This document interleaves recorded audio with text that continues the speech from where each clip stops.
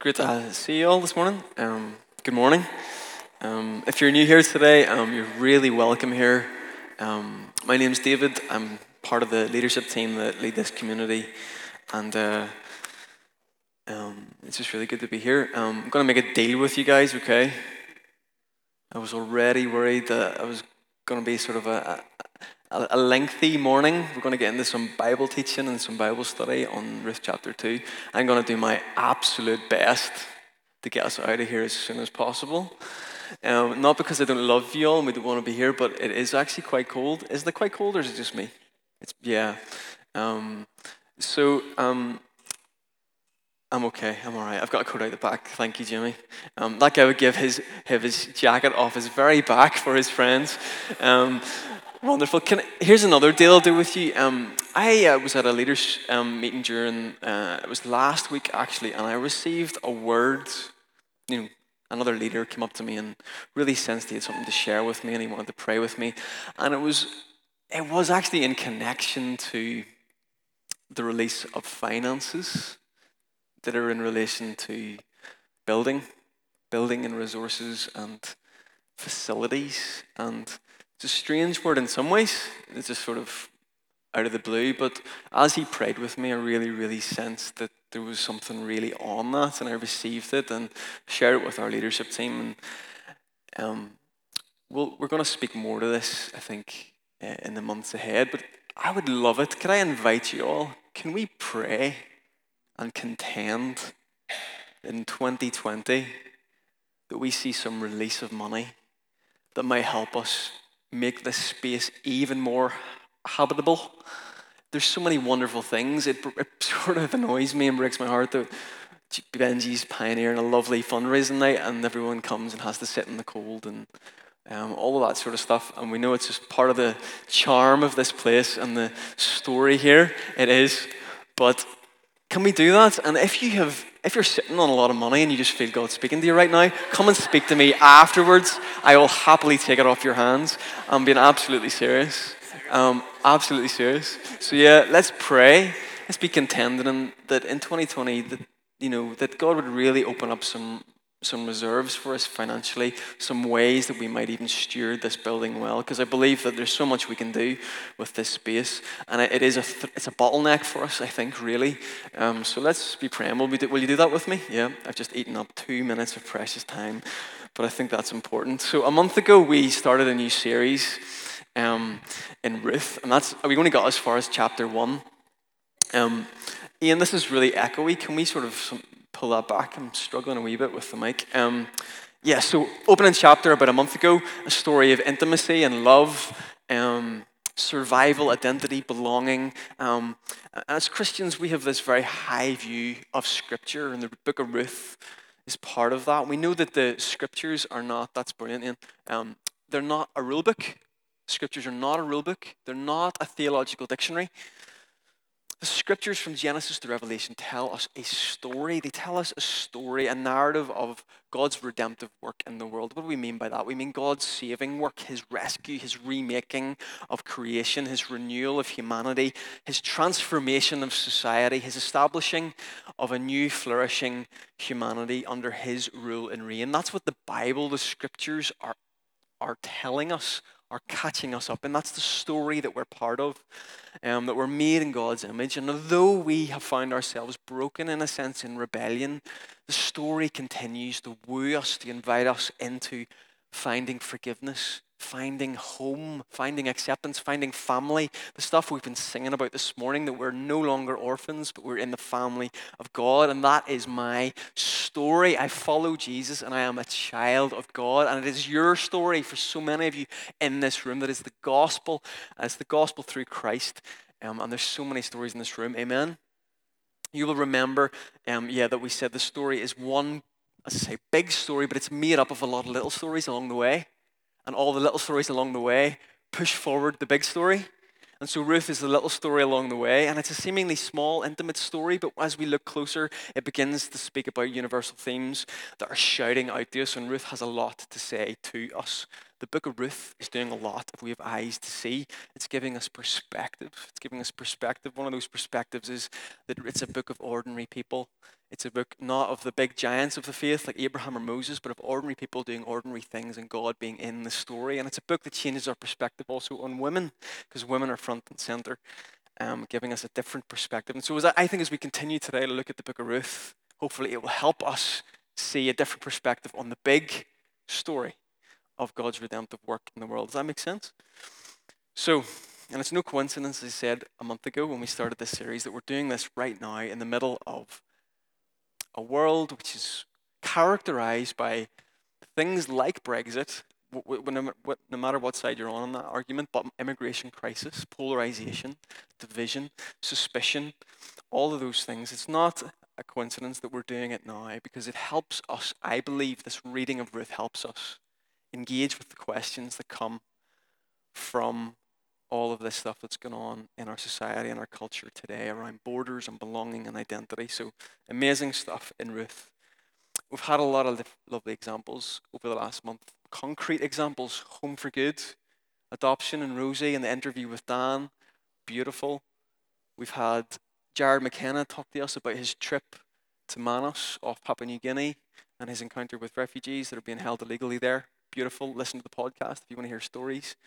And then last week we had Alan talking to us about the river of God flowing and how it's continuing to flow. So we're going to do some Bible teaching today. So if you want the stories, go and listen to the podcast. Go and listen to Jared. We're going to do Bible teaching today.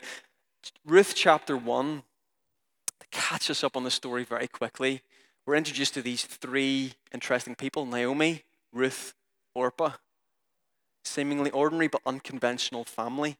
You remember that Naomi, along with her husband, had left Israel in the midst of a great economic crisis, a great famine. She'd left and she'd went to the foreign land of Moab. I suppose she's hoping for survival. There's a famine in her own land. Let's go to a foreign land, survival, safety, and I suppose the hope of a new life.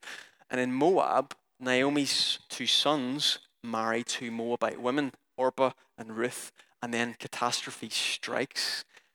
The father Elimelech and both the two sons die, leaving Naomi and her two daughter-in-laws as widows.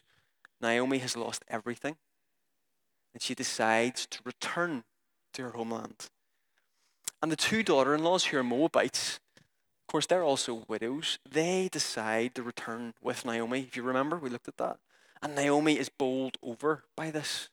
She, in fact, is bowled over, but she implores them to stay in their own homeland because they have a future in front of them. They have their whole lives. They can rebuild their lives among their own people. And so Orpah does stay, but Ruth goes with Naomi. She would not leave Naomi.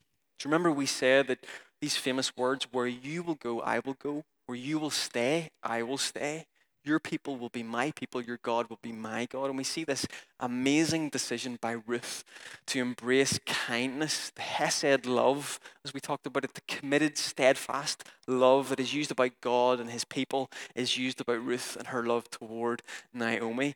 And so we see this amazing embrace of radical kindness, Ruth choosing to overcome the borders, the divisions that would characterize her as one, a Moabite, and her mother-in-law, an Israelite, and those two people groups being enemies, and Ruth transcends that with this Hesed love. She also lays down all the potential for her future, her position of privilege, as it were, where she could just stay in Moab and have a lovely life. She lays that down to go and follow this harder road, remaining faithful to Naomi because of her love for Naomi. So we're picking up the story in chapter 2. Open your Bibles. They're on the tables. Your smartphone app, open it. It should be on the screen behind us.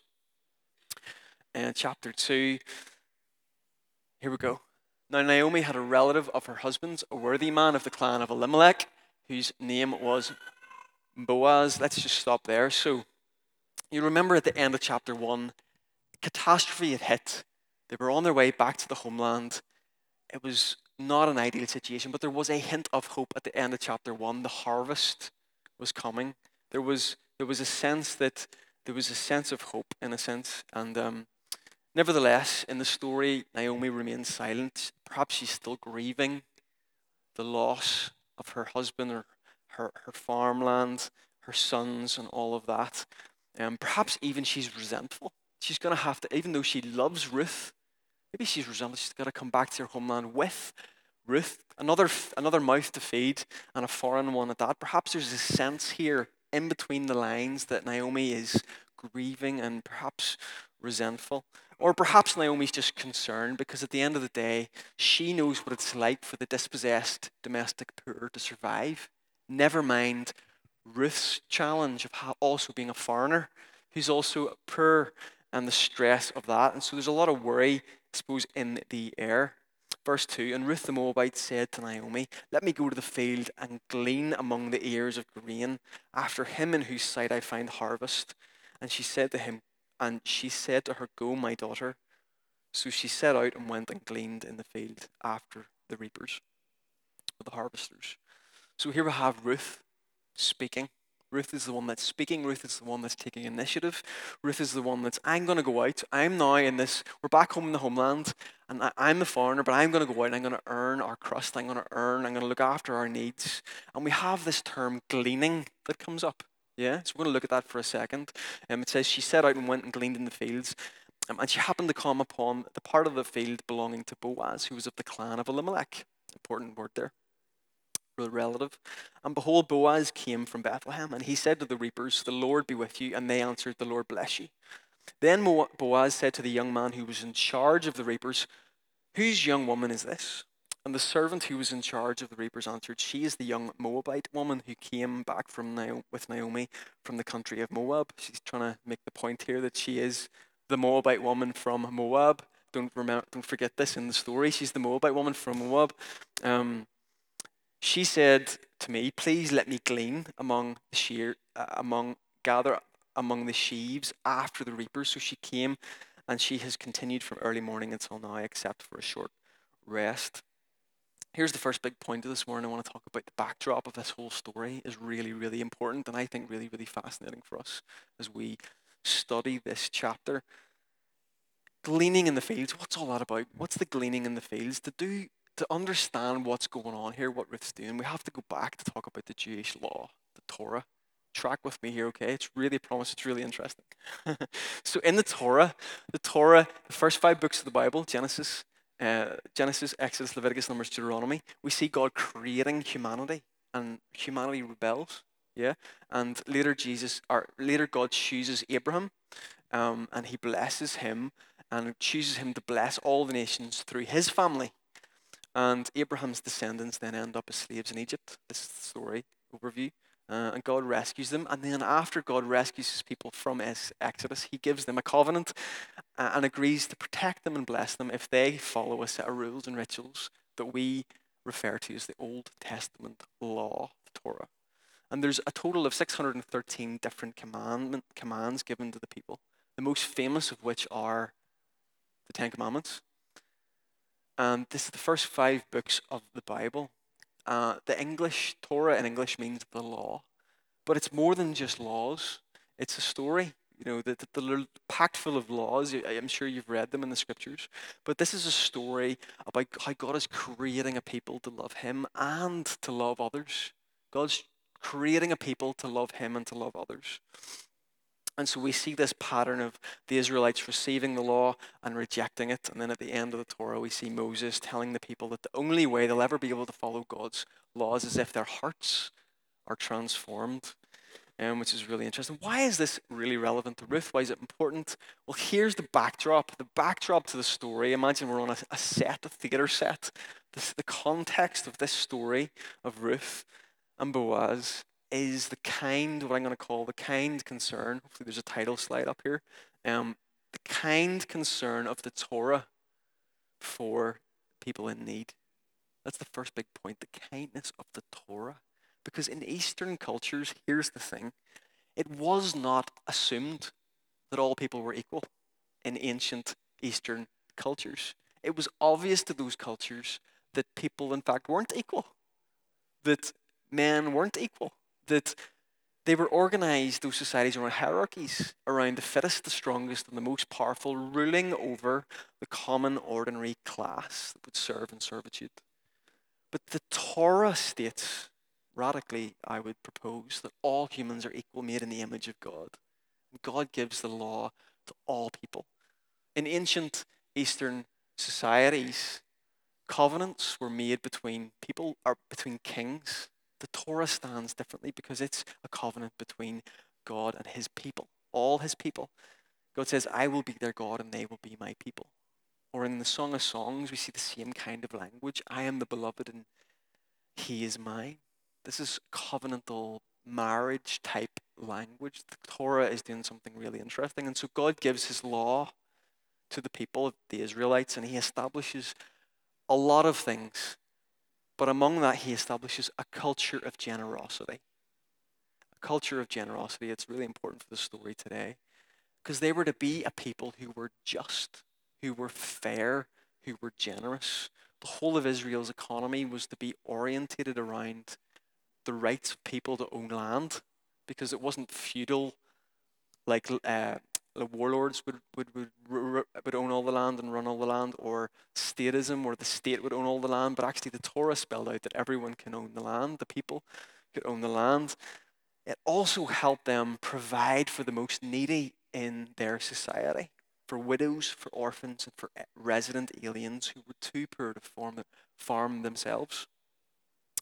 So it's really the Torah, which seems so distant from our reality today, is actually the first welfare state, in a sense, trying to establish, in a sense, the first welfare state. You see all these different examples: the 7-year debt release, not charging interest on loans, giving a tithe to help farmers in trouble, and the most relevant, as I've said today, laws about welcoming the stranger and laws about how much each farmer could harvest. So the backdrop to Ruth gleaning in the fields is this: that in Leviticus, farmers were told not to harvest the corners of their fields. They were not to go back when they've missed stuff. They were to leave it. And it was to be left and called gleanings that the poor would come and use and gather up. And that is what is going on with Ruth. Ruth is going because they've nothing. Ruth and Naomi have nothing, and she's going to the fields to gather up. Deuteronomy 24 says that God has done this to remind his people that they were once poor, aliens in Egypt. It says this, let me just read Deuteronomy 24. When you are harvesting your field, if you forget a sheaf, don't go back out to the field to get it. Let the foreigners and the orphans and the widows take it. If you do this, the Eternal, your God, will bless everything you do. When you beat your olive tree to knock the olives onto the ground where you can harvest them, don't shake them again and again and again to strip the tree clean. Leave some for the foreigner, the orphan, and the widow. When you cut the grapes off the vines, don't go around a second time and get all the ones you missed. Leave them for the foreigner, the orphan, and the widow. Remember, it says this in verse 22, remember, you two were destitute slaves in Egypt. That's why I'm commanding you to do this and to provide for the people in need around you. So we see the backdrop to the story of Ruth in chapter 2 is the protection and defense of the poor was built in right from the Exodus story, in fact, where Yahweh had delivered his people from bondage and made them a liberating people. So it's this demand is imprinted on the law that they would be a liberating people. One scholar, David Baker, concludes that from a survey of all the laws, the Old Testament is most concerned to ensure that widows and orphans are not abused or exploited in law courts or in financial dealings. As Jesus says in Matthew 23, the weighty things of the Torah are justice and mercy and truth. Landowners can rejoice in their abundance, but landless poor can share in the abundance too. And the Lord commands them to open their hearts and their tables to one and to all. Let me spell this out. The Torah, I'm finishing up with this. The Torah is not just a set of religious ideas, but it's a set of political and economic ideas. And that's putting it a little bit mildly, because the Torah, the law of God, the Mosaic law, is a radical revolution. It's a radical revolution in ancient times, and it was sowing the seeds that have given birth to the kinds of ideals that we espouse and seek after today, like human rights and equality and so on. It was revolutionary. And here's the thing about it. It was revolutionary because the Torah was a law that worked its magic from the inside out. It was working within the context of the day, trying to bring change in ancient times, in ancient culture, where none of these ideas were around. The Torah was a radical revolution in the midst of that. And this is the social revolution that God is leading and beginning in humanity, beginning with the law. And that's the backdrop to the scenes that we see in Ruth. It's really important to get that. That's the backdrop. The migrant worker, the widow going to the fields to glean what she can to support herself. And Naomi, we assume that that's just the way it always has been. But in contrast to many cultures in that day, it wasn't. And it's so interesting that our society today is built around efficiency. Don't miss one bit. Milk out of every employee and every system all that you can. And built into the Torah is inefficiency. It's built in so that the poor can survive, so that there is welfare for one and all. It's unbelievable. It's amazing. I just want to put that out there for us today. Read the Torah, dig into the Bible, do some Bible study. You will be amazed at what the scriptures can teach us about the ways of God and what they can actually say to us. They present the foundations of the society that we live in today. And we live in a world today that continues to build and organize itself around power and privilege and hierarchy. It is a world of deep, fierce inequality. It is a world of suspicion and mistreatment of the foreigner. It is a world where people continue to struggle and are impoverished while the very few are living lavishly. But God's story is one of redeeming this world, bringing shalom, where all people can live in peace with one another and with their God. And this is the backdrop to Ruth, the kind concern of the Torah for those in need. What an intimate little story Ruth is, and yet what interesting stuff is going on when you begin to peel back the layers and look at the context and see what is going on. Second point I want to bring out, not the kindness of the Torah, but I want to talk about the resilience of Ruth. Here is Ruth going out to risk everything. Why is Naomi not doing this? We don't really know. Perhaps she's still a little bit down or facing the reality of her circumstances, because she knows the land, she knows the ways of of her homeland. But Ruth is the one to go out and do the gleaning. Ruth is the one. And she goes out, and it says in chapter 2, verse 6, it talks about the reapers or the harvesters, and that's a masculine term. So what you see is Ruth going to the fields to harvest behind the men who are harvesting, which is quite unusual behavior. And Boaz asks about this in the passage, and he says, "Who is this woman?" And then he notes that she is the one that has come back with Naomi, and he remembers about her kindness. And he meets with her and he tries to point her in the right direction. He tries to point her in the right direction. To whom does this young girl belong? It's a sense, that question is a little bit like when Saul asks of David, who is this young boy? When he kills Goliath. It's the same kind of question. It's not like, I don't know who he is. It's like, it's more like how did this young guy, who is he? How did this young guy defeat the giant? It's the same kind of question posed of Ruth that Boaz is asking. How can this Moabite woman, who is this woman that she's doing this, that she's out risking her life to gather up all that she needs for Naomi? She's a Moabite. She needs, she's so resourceful. How is this happening? He's amazed at her kindness and resourcefulness, and so he asks that question. And it continues, as we've noted, that it continues to say, the passage continues to emphasize that she's a Moabite. She's a Moabite. Don't forget that she's a Moabite.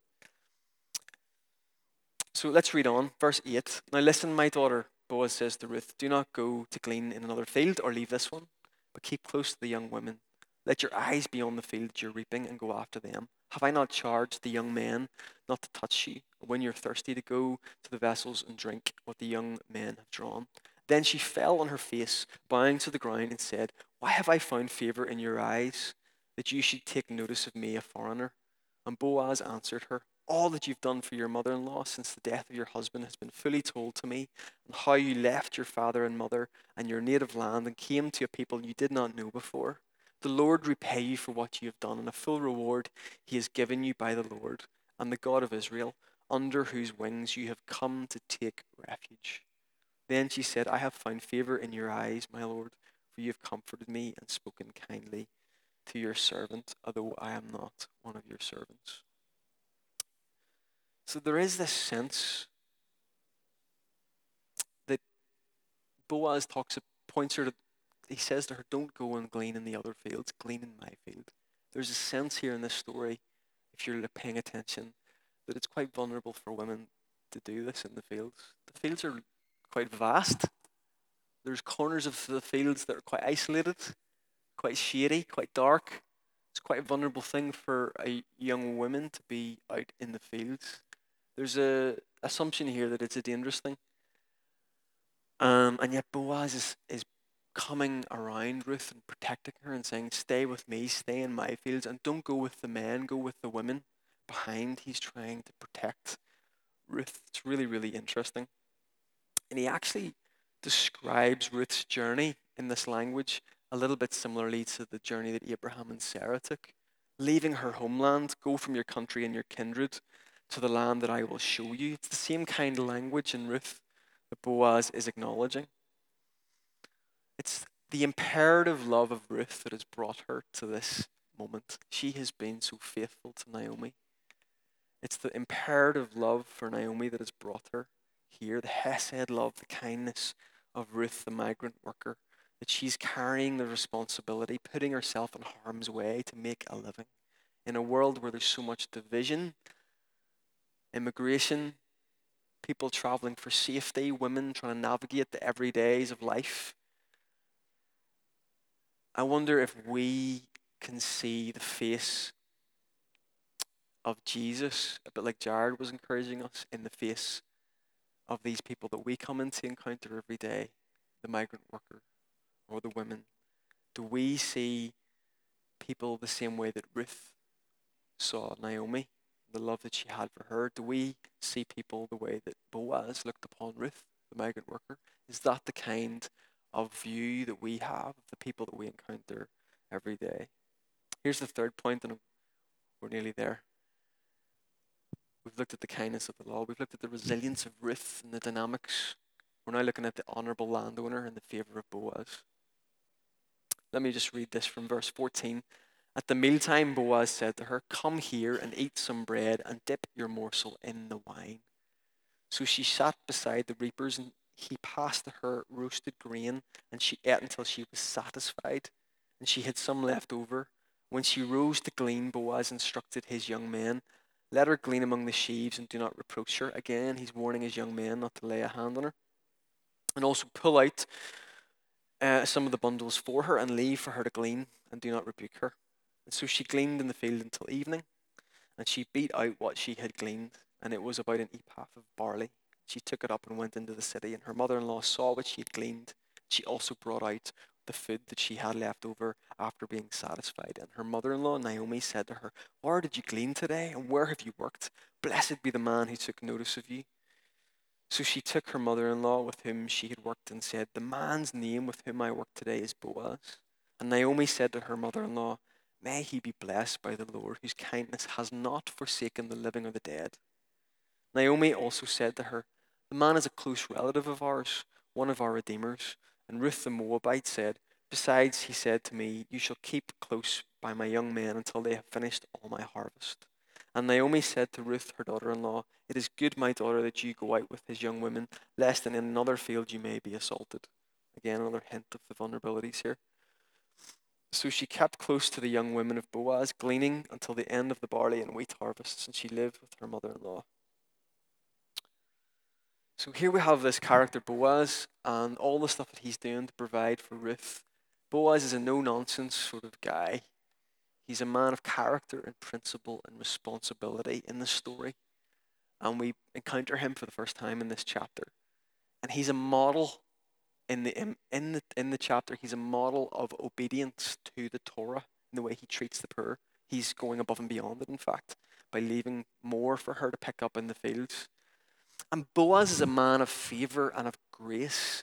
You know, Ruth was not expecting this kind of kindness. This is extraordinary kind of kindness. And the book of Ruth is trying to tell us something here.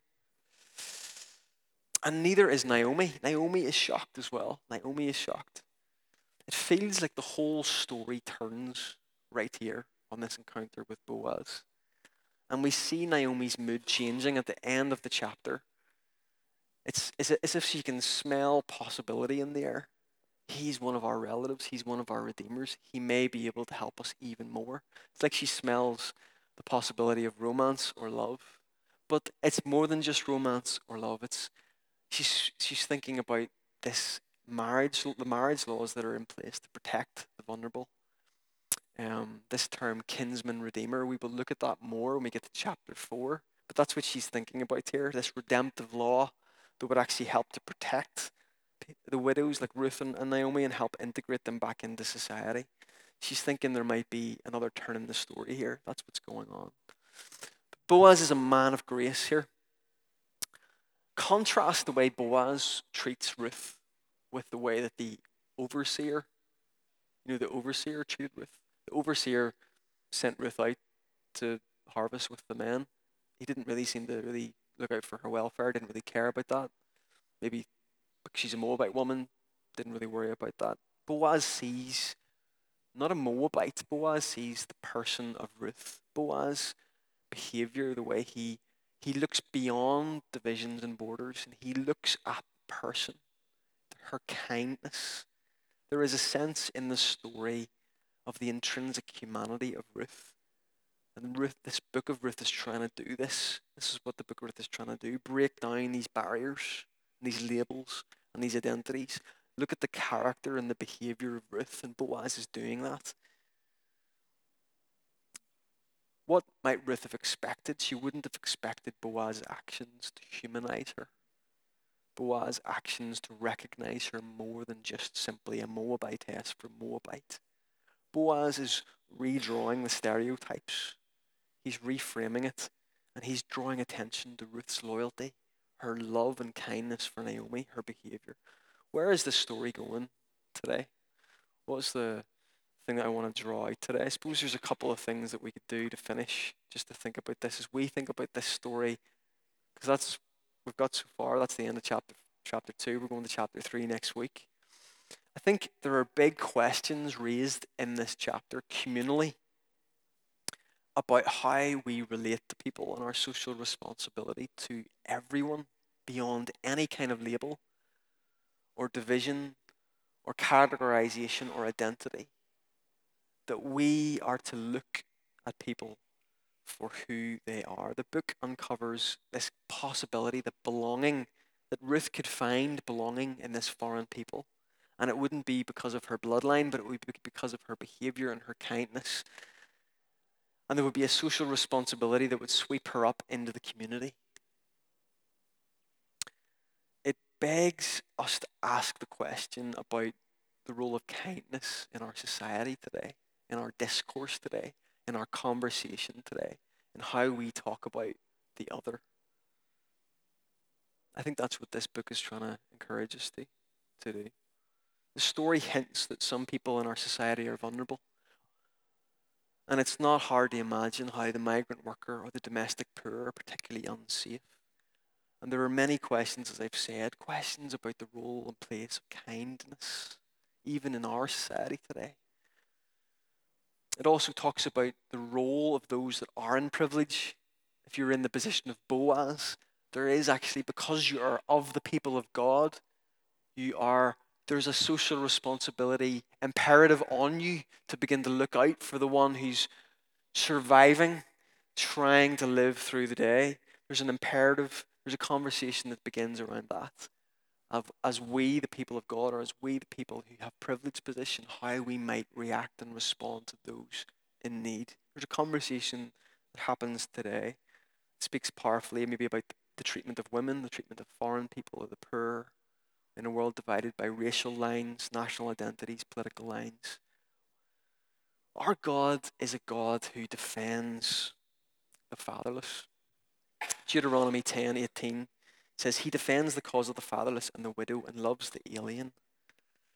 And he asks his people in Isaiah, he says, learn to do right, seek justice, encourage the oppressed, defend the cause of the fatherless, plead the case of the widow. In Psalm 82, defend the cause of the weak and the fatherless, maintain the rights of the poor. In James, it says this: religion that God our Father accepts as pure and faultless is this, to look after orphans and widows in their distress and to keep oneself from being polluted by the world. This beautiful verse in Hosea: for in you the fatherless finds compassion, favor, grace.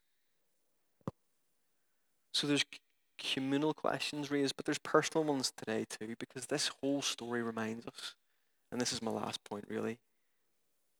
We're going to break bread, we're going to worship together.